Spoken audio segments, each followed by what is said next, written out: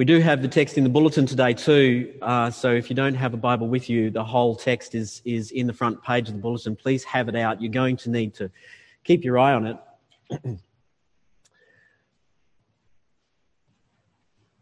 You have the right to remain silent. Anything you say can be used against you in a court of law. You have the right to have a lawyer during questioning. If you can't afford a lawyer, one will be appointed for you, and so on. Statements like this, well, Matt Klingelhofer know very, very well, off by heart, I'm sure, Matt, right? They're Miranda rights. You know about Miranda rights? Miranda rights are in place to ensure that during an arrest, that a suspect consciously knows that they are able to be fairly represented and that they don't have to incriminate themselves. It goes with the Fifth Amendment, right? No doubt you've seen courtroom movies where you've seen people sitting in courts and, you know, you've got the prosecution coming against them and they say, I plead the Fifth.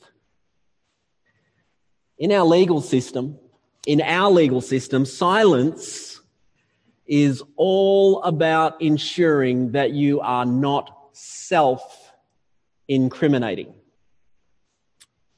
2,000 years ago, I can assure you, in human history, there were no Miranda rights. There was no Fifth Amendment. Let me assure you that Jesus staying silent in the face of his accusers, well, if Jesus had have come in our time in America to where there are Miranda rights and a Fifth Amendment, the only reason he would have used them is not for his guilt, but for ours. We're going to find that today. I want to put that to you today. He didn't need to open his mouth so that he would not open his mouth so that he would stay away from incriminating himself. In fact, Pilate knew that Jesus was innocent. When he was stood before the governor, Pilate knew he was innocent. He said, I find no evil in this man. Pilate was told that this man was king of the Jews. This is where we were last week. Pilate couldn't see that he was guilty of trying to usurp the role of Caesar because Caesar is the king that Pilate knows. Now, Jesus had plenty of evidence through all of his trials, through the Jewish trial, through the Roman trial. He could have just come out with plenty of evidence and say, I am not vying for Caesar or Herod's job. In fact, do you remember when I was standing around a crowd and I said, actually, give to Caesar what is Caesar's? He actually said those words. There were witnesses to him saying those words. Jesus could have easily defended himself. And yet, in both proceedings, in both trials, and then going on from the trial to what we're looking at today, in the execution of judgment, the overwhelming sound from Jesus is silence. Silence. Let me tell you that I think when you look at all of the words that come to Jesus, the way that they come to Jesus, when you look at Jesus this morning, that silence, it's deafening. It's going to be deafening. Because of Jesus, because of his silence, the only words that we're actually able to read, and it's in Matthew 27, we're going to start from verse 27 this morning if you're looking, but the only words that we're able to read in this section from 27 right through to the 44 where we're looking this morning, the only words we're able to read are the words and actions of Roman soldiers, of Jewish crowds, and of the Jewish leaders. I think you're going to see today, I hope with me, that in the face of Jesus' silence, it's them who actually needed some Miranda rights. It's them who actually sort of stayed silent lest they incriminate themselves. It goes completely the opposite way this morning.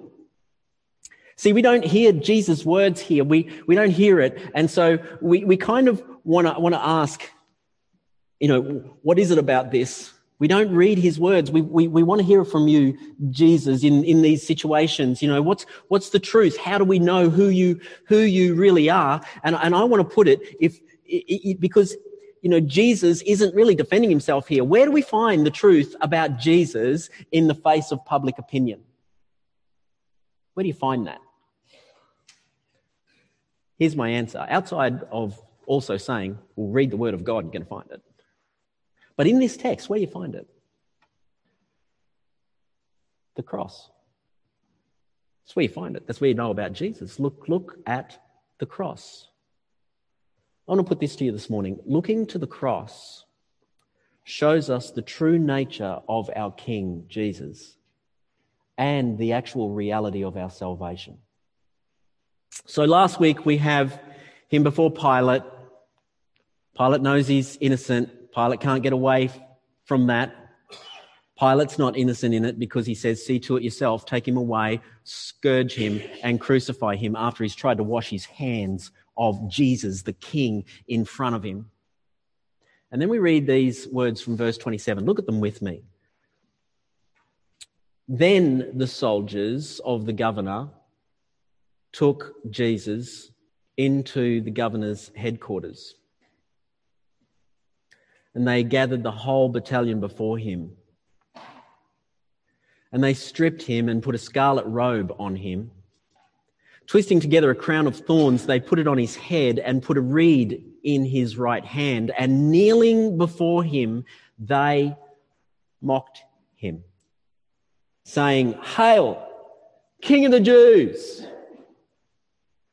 And they spat on him. And they took the reed and struck him on the head. And when they had mocked him, they stripped him of the robe and put his own clothes on him and led him away to crucify him. What's the truth about Jesus in the face of public opinion? Well, while public opinion scoffs, there's a reason why Jesus is silent. We don't hear any gory details of the scourging of Jesus. Pilate just says, take him away, scourge him and crucify him. That scourging has already happened. We know that scourging is brutal. We know exactly what Pilate said to be done would be done. He was scourged and crucified as Pilate's orders. Jesus is taken from that scourge, taken into the praetorium. You might even have that word in your Bible, depending on your translation. The governor's headquarters. It's most likely Herod's old palace that Pilate was now occupying. And we read in this that a whole battalion were brought before him. Now, a battalion of Roman soldiers is something around the number of 600 of them, okay? So that's a big number. Most scholars are not sure that it was 600 in the whole battalion, but it was everybody from that whole battalion who was there at the time, right? And I would still say whatever it is, it's a good crowd of soldiers. It's quite a lot. And these soldiers have an incredibly unique opportunity. It's not really very easy for them to love Jews. In fact, they don't. They hold them with contempt. All right. This is one of those people that hate our domination, that we have to be here, guarding, keeping law for Caesar in this province. They don't like us. We don't like them. Whenever we try to do something with them, it stirs up a riot. Even Pilate saw that. He wanted to give Jesus instead of this Barabbas, and instead of giving Jesus, who he knew was innocent, he gave Barabbas, who he knew to be guilty, because he didn't want to start a riot with the Jews because he wouldn't be giving them what they want. And so they yell out, give us Barabbas, crucify Jesus. And so he doesn't want riots. You do something to a dignitary, a Jewish dignitary, that would start an incredible riot. You imagine the unique position that the Roman soldiers find them in now. Here is a guy who they're accusing of, he's saying he's King of the Jews. It's a title of a dignitary, isn't it? This is one of the big dudes. And guess what? We get to have this guy and do what we like with him because they hate him. We don't start any riot by doing anything to this guy. So what do? They start a mock enthronement. There's a fair amount of work that goes into this. They're all together. They're all assembled. They get Jesus. They put him out in front. They take off his bloodied clothes. He's been brutally whipped. By the way, he's probably already in physical shock. They put a scarlet robe on him. They're representing nobility here.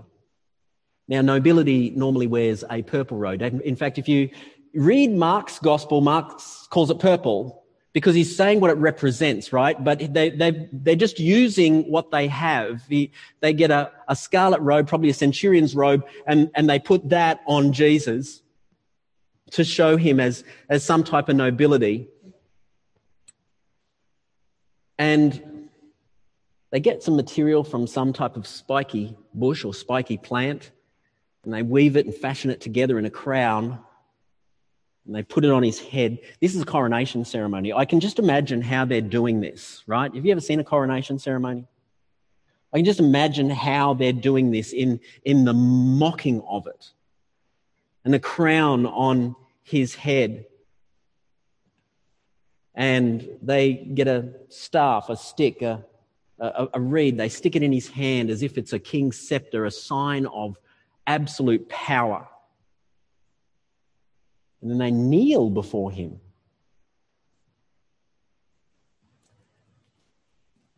As if he's a king, but knowing he's not. And they say, "Hail, King of the Jews," probably laughing.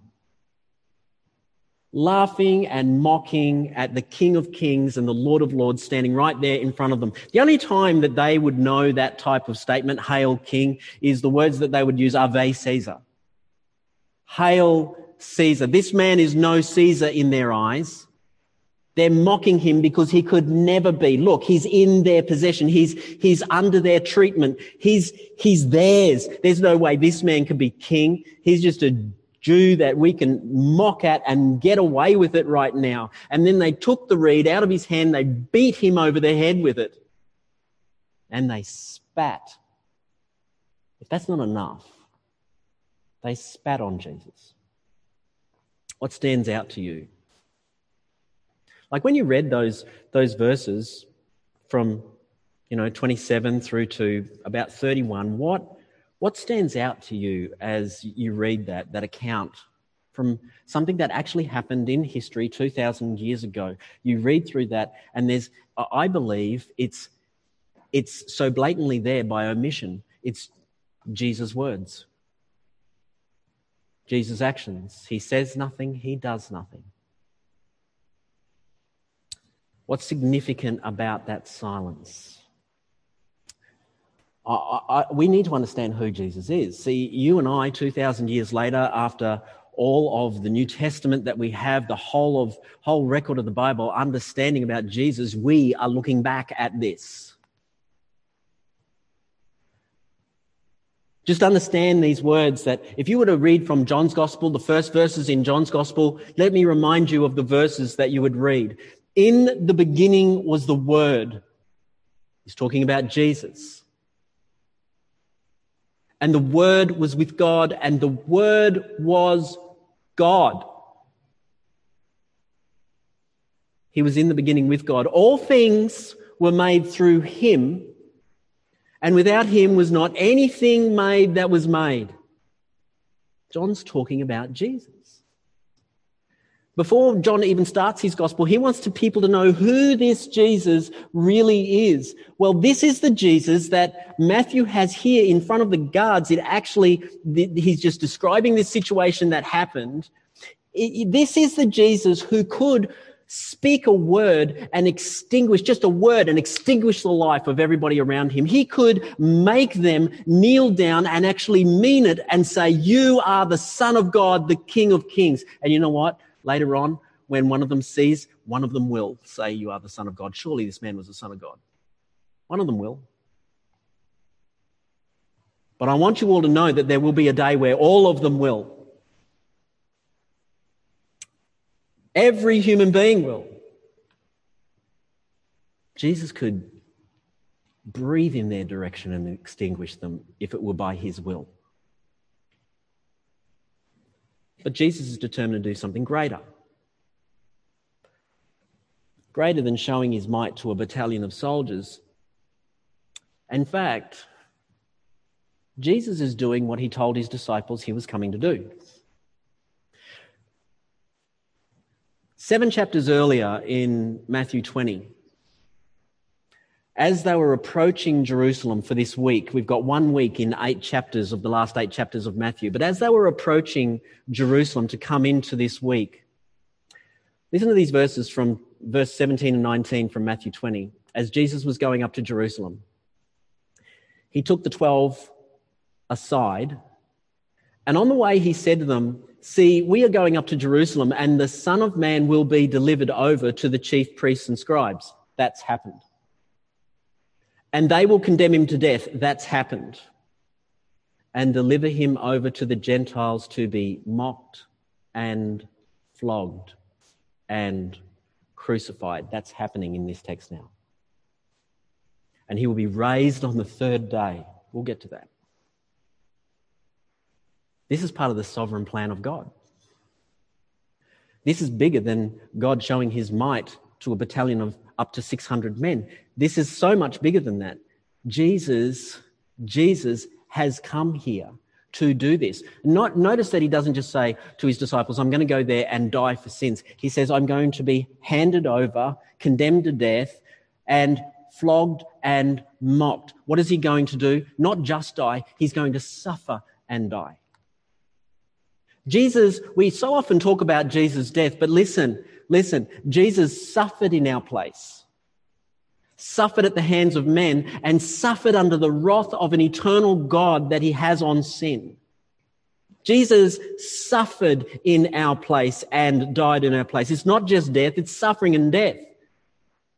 This is what the whole Bible, this is the point of Jesus coming, is he's always shown us that this is the way it was going to be in all through the Old Testament scriptures. They point to the Messiah is going to come and he's going to suffer. He's going to be a suffering servant king. Last year we went through Isaiah. We finished going through it, but we went through the servant songs in Isaiah. There's about 4 or so servant songs in Isaiah that talk about this suffering servant this is who the Messiah is going to be. He's going to come and suffer in our place. I want you to hear just a couple of them. Here's one, Isaiah chapter 50, verse 5 to 8. Just listen to these words. "The Lord God," and it's like words that we hear. They're the prophetic voice of the servant yet to come. "The Lord God has opened my ear, and I was not rebellious. I turned not backward. I gave my back to those who strike, and my cheeks to those who pull out the beard. I did not hide my face from disgrace and spitting. But the Lord God helps me. Therefore, I have not been disgraced. Therefore, I have set my face like a flint. I know that I shall not be put to shame. He who vindicates me is near. Who will contend with me? Let us stand up together. Who is my adversary? Let him come near to me." See, that sounds like somebody who's suffering, but not suffering in complete defeat. It sounds like who is my adversary? Let him come near to me. It sounds like somebody who through suffering gains victory. My suffering brings victory. Let him come and do it. I give my back to them. And how can we not read from Isaiah 53 today in one of those servant songs these words? "He was oppressed and was afflicted, yet he opened not his mouth. Like a lamb that is led to the slaughter, and like a sheep that is before its shearers is silent, so he opened not his mouth." He's doing not only what he told his disciples a week ago that he would do, but he's doing what he's told all of us in all of human history that he would do. It's all through the Old Testament. Ever since humans sinned, we have always been pointed to the desperation of our sinful condition and our need for a Savior, and we've always been looking for him. Now, here is what the situation is when you and I are mocked. Have you ever been mocked? Come on, you've been mocked. You know me, I've been mocked. I deserve to be mocked half the time, right? Mock away. You've been mocked. And often when someone mocks you, what do you do right back? Mock.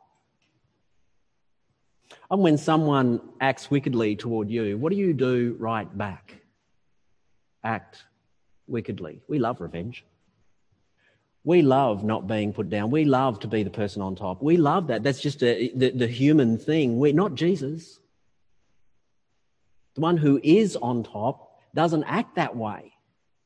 Why? Because Jesus is showing us in this who he is. Now, I know when we read the Psalms, you open up that very first psalm and you read this first psalm and you read this thing about this blessed man, you think, I want to be like that guy. But none of us can be. There is only one who can be. And I believe what Jesus is showing us is who this blessed man is, who the ultimate blessed man is, even right in front of us. Listen to the first verses of Psalm 1 and just see what you see in Jesus. Blessed is the man who walks not in the counsel of the wicked, nor stands in the way of sinners, nor sits in the seat of scoffers. But his delight is on the law of the Lord, and on his law he meditates day and night. He's like a tree planted by water, streams of water that yields its fruits in season, and its leaf does not wither. In all that he does, he prospers. He prospers in not sitting in the seat of scoffers. He prospers in not being with the wicked and acting like the wicked. Even when wickedness is brought upon him and mocking is brought upon him, he doesn't sit in that place. It's different to so many of us. He's the ultimate blessed man, and all he does is prosper. And you say, well, I'm looking at it now. It doesn't look like prospering to me. He's silent and look at what's happening. Scourging, mocking, beating, spitting. I don't see prospering.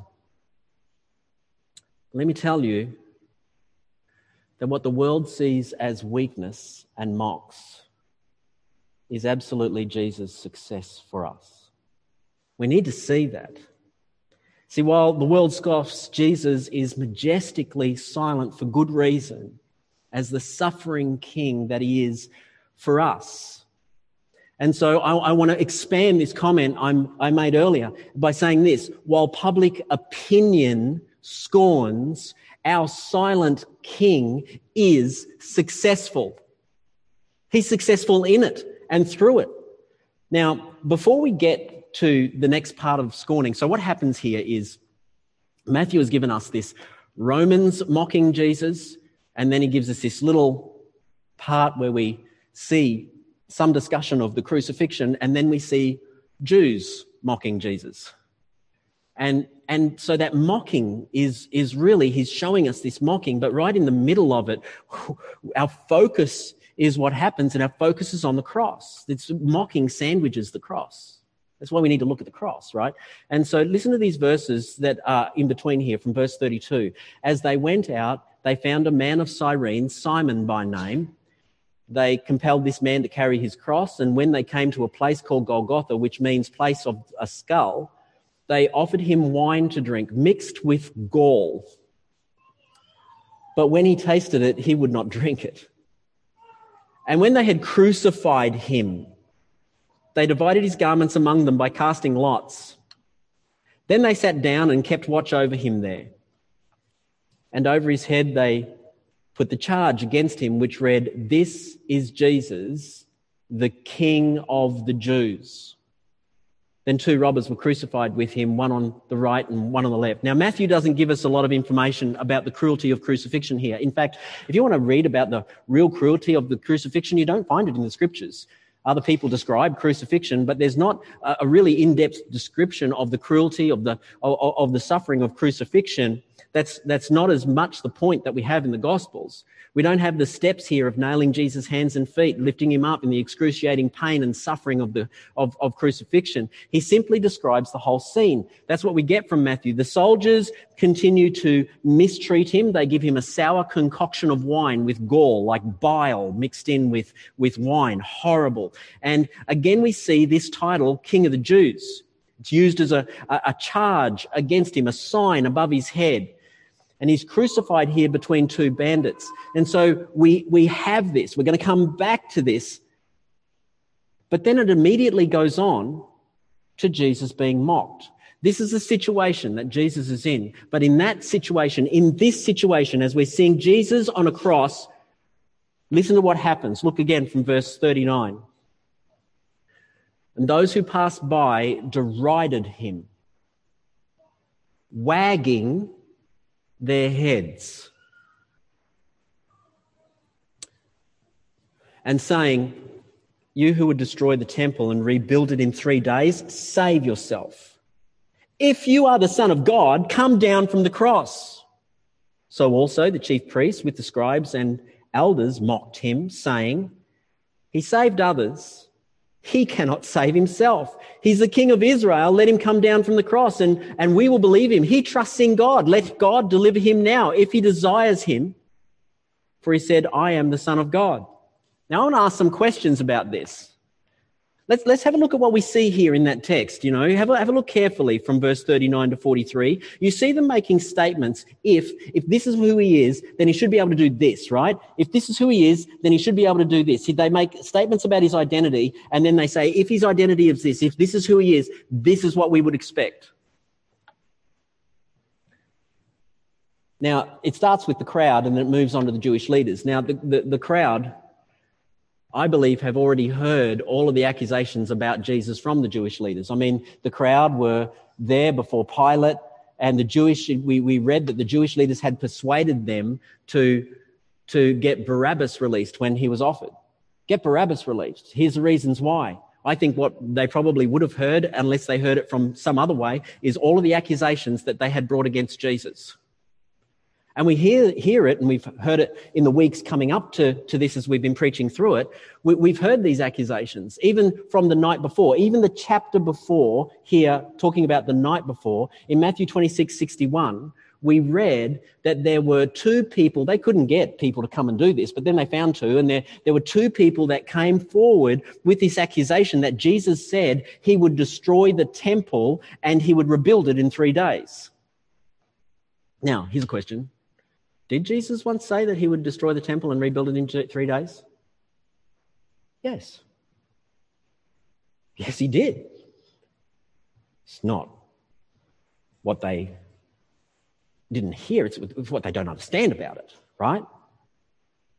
They totally misunderstood what he was meaning, The temple's going to be destroyed and raised again, but he was talking about his own body, wasn't it? He was talking about, I am going to be destroyed and raised again. The temple is going to be destroyed and raised again, but he's talking about his own body. And Jesus, even once in front of these Pharisees earlier in Matthew, had referred to himself. He stood in front of them and said, I am greater than the temple is here. That's me. I'm greater than the temple. Jesus' focus isn't on bricks and mortar, folks. Jesus, in doing it, here's the reality.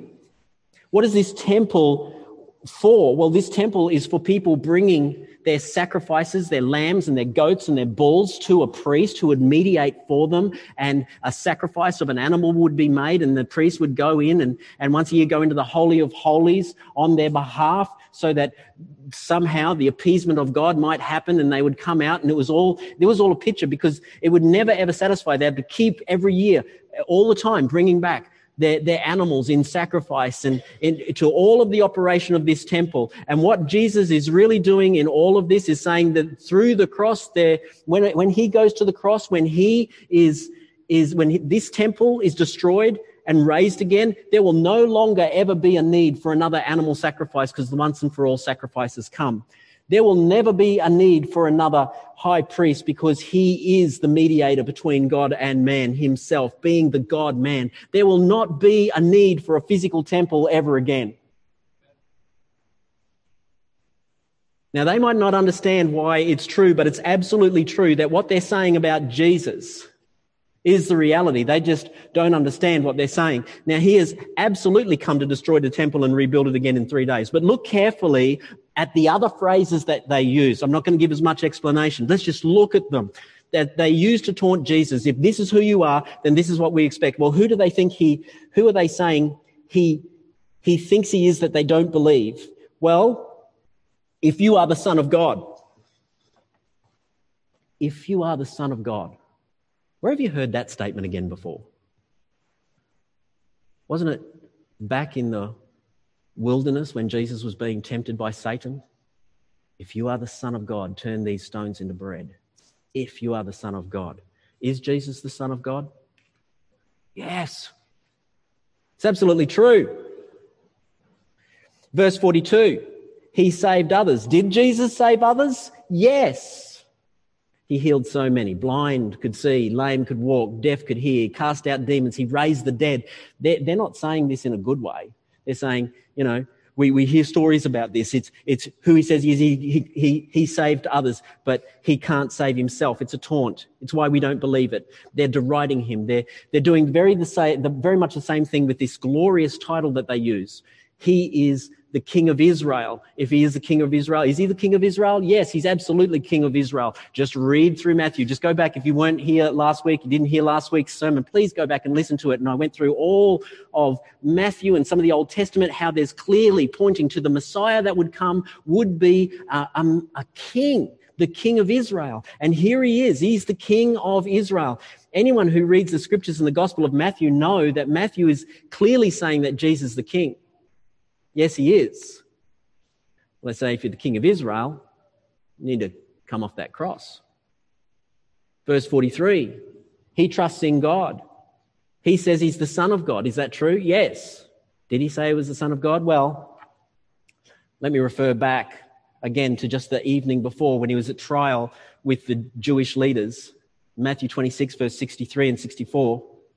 The high priest said to him, I adjure you by the living God, tell us if you are Christ, the Son of God. And Jesus said to him, you've said so. You said it. Remember, he said those same words to Pilate, you King of the Jews, you said it. You said it. And then he says, but I tell you, from now on you will see the Son of Man seated at the right hand of power and coming on the clouds of heaven. That's all but a complete confirmation, folks.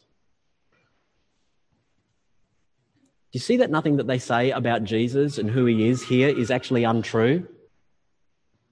They're mocking him. They're mocking the reality. They're actually using the glorious truth claims to do it. And they don't realize their truth. Their words are incriminating themselves because they're standing before the reality of what they're saying. There's another aspect to this that they're saying about Jesus that is true, and this is the point that we all need to get to. Thank you for bearing with me, because here it is. This is what we need to see right now. Look at how they're mocking him. Look at these truth statements. They're saying, if this is who you are, if this is who you are, and they don't believe who he really is, right? But if this is who you are, then prove it. If you would destroy the temple and rebuild it in 3 days, save yourself. If you're the Son of God, come down from the cross. Do you see that? Prove it. Look carefully at these verses 39 to 43 as we look at them. They're saying that the proof they need that Jesus is who he is if he comes off the cross. The proof, they're saying the proof that you will not destroy the temple and rebuild it in 3 days, it's because look at where you are. You're nailed to a cross like a common criminal. You're on a cross. The proof that you're not the Son of God is that you're on a cross. The proof that you're not Saviour, that you saved others, the proof that you don't really save is that you're on a cross. The proof that you can't be King of Israel is that you're on a cross. The proof that you don't trust in God and are not God's son is that God is not delivering you from that cross.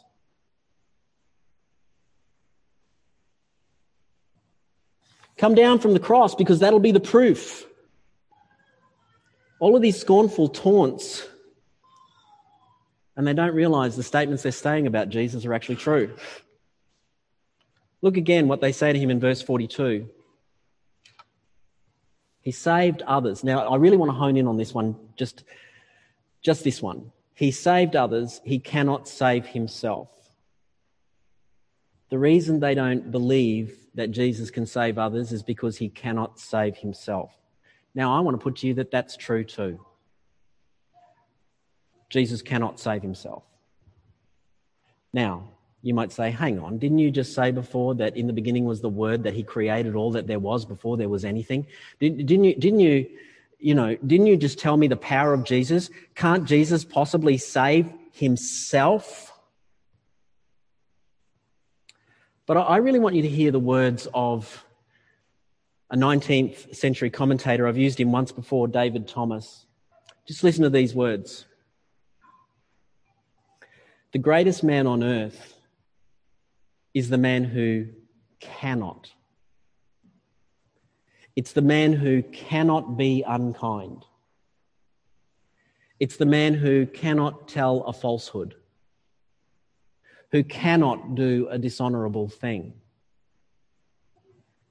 or be guilty of a mean and selfish deed. The glory of the omnipotent God is that he cannot lie. These men, therefore, should have honoured, yea, have adored the weakness which they acknowledged. Their very confession condemns their conduct. Listen, they need Miranda rights right now.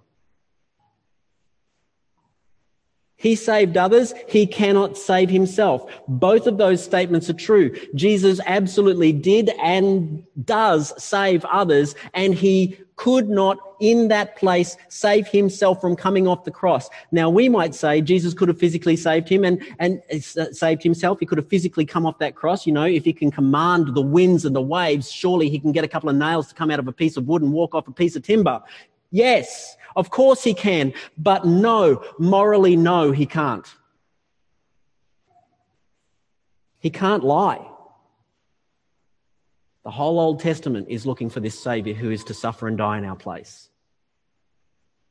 From the beginning of the world, from before creation, God had determined to come. He cannot lie. He cannot do otherwise than his purpose, what he has purpose to do, what he has told us all that he was going to do. He cannot save himself from the cross because he is the greatest king this world has ever known.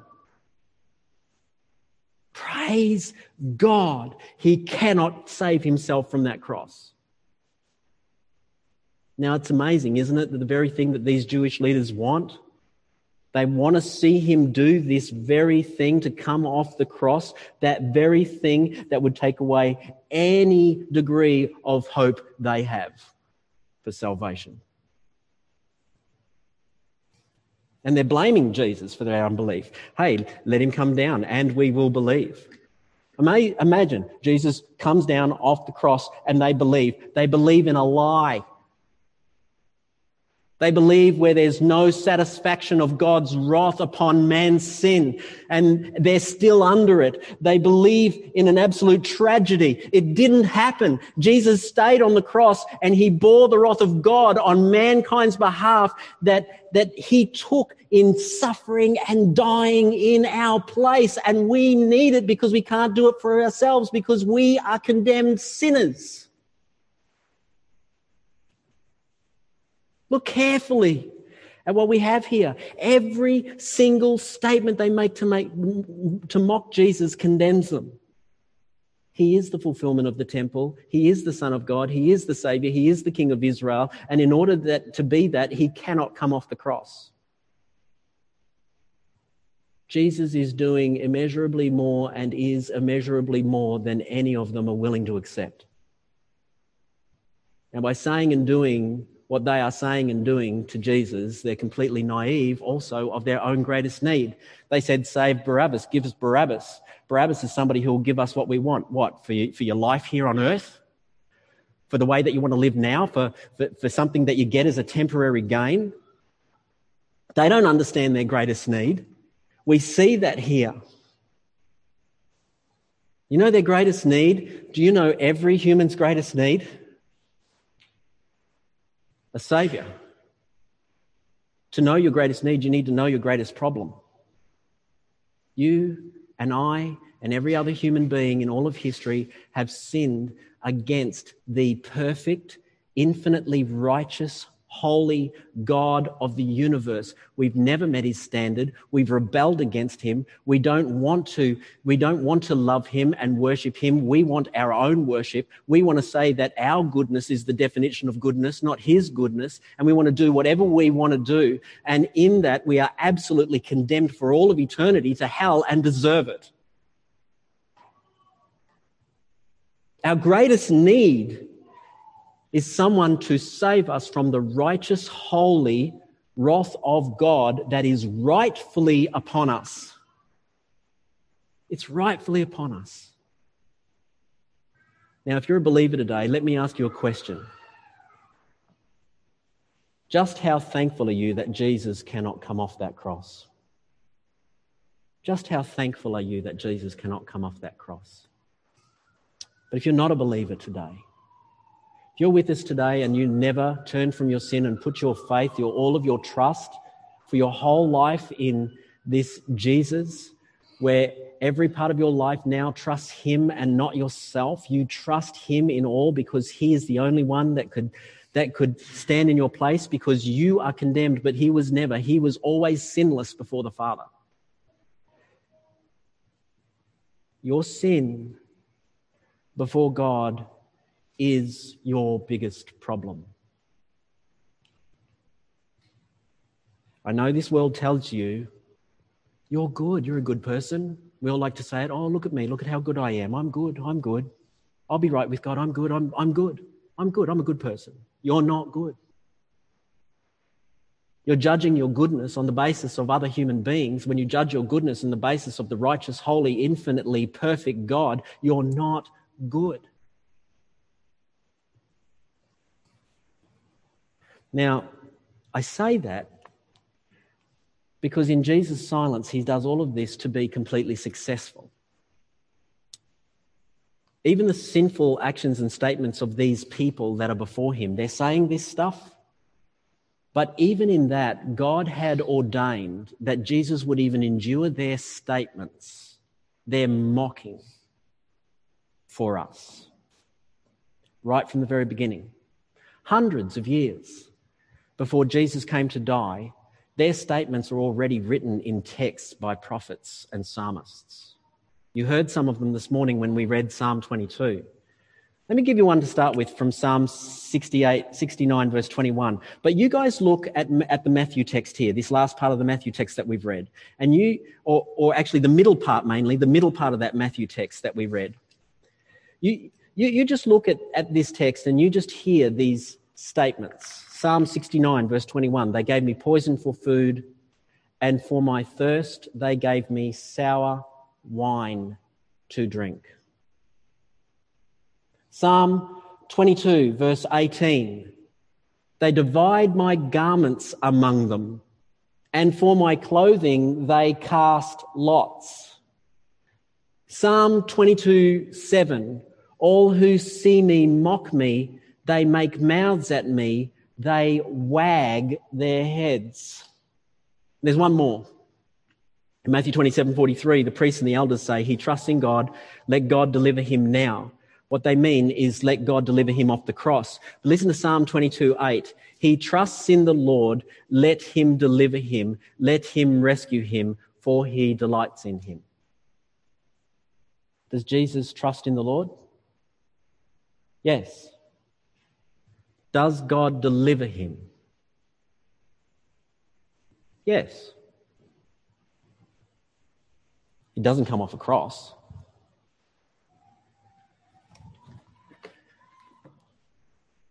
He walked out of a tomb.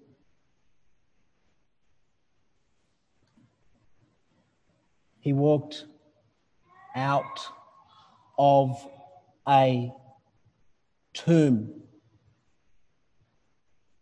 He died on the cross. He came to life from being dead. Did God deliver him? Yes. Praise God that he doesn't come off the cross. Instead, today we celebrate that he walked out of a tomb. And guess what?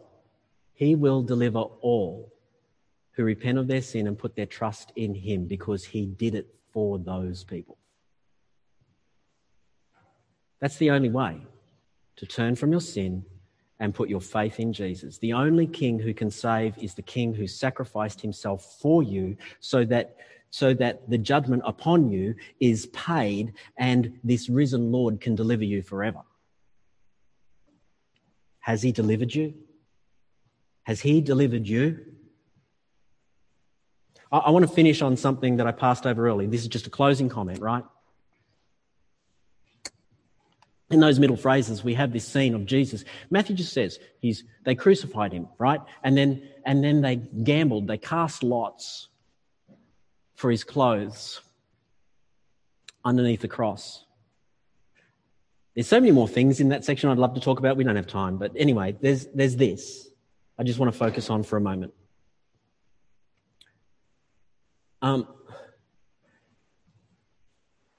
Look at how close to the cross you can be and miss the point. Right under the cross, they're more concerned about their temporal things. They're casting lots for Jesus' clothes. I'm sure that they're not very nice ones either.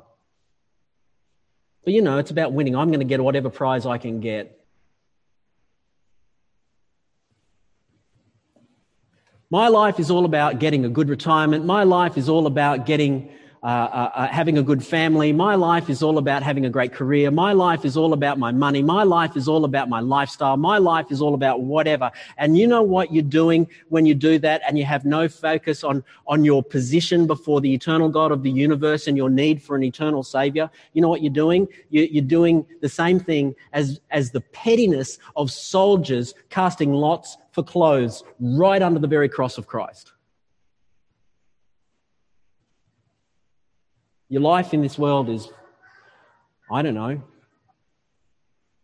if you're lucky, 85, maybe you make 90. Compare that to infinity. And when you're more worried about the 85 or 90 than you are about the infinity, let me tell you, there is no difference between you and the pettiness of a soldier gambling for Jesus' clothes. So where do we find the truth about Jesus in the face of public opinion? Look to the cross. Looking to the cross shows us the true nature of our King and the reality of our salvation. The question this Easter is this: do you see it? Do you see it? Let's pray.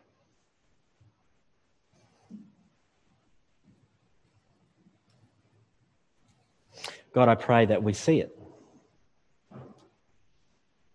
Would you give us eyes to see it? Would you overcome our hearts, Lord, because they need to be overcome. Otherwise, we're Roman soldiers, we're a Jewish crowd, we're a Jewish leadership mocking at the truth. May we repent of our sin, put all of our trust in you for the glorious salvation that you have brought. Thank you, Jesus. Thank you. Amen.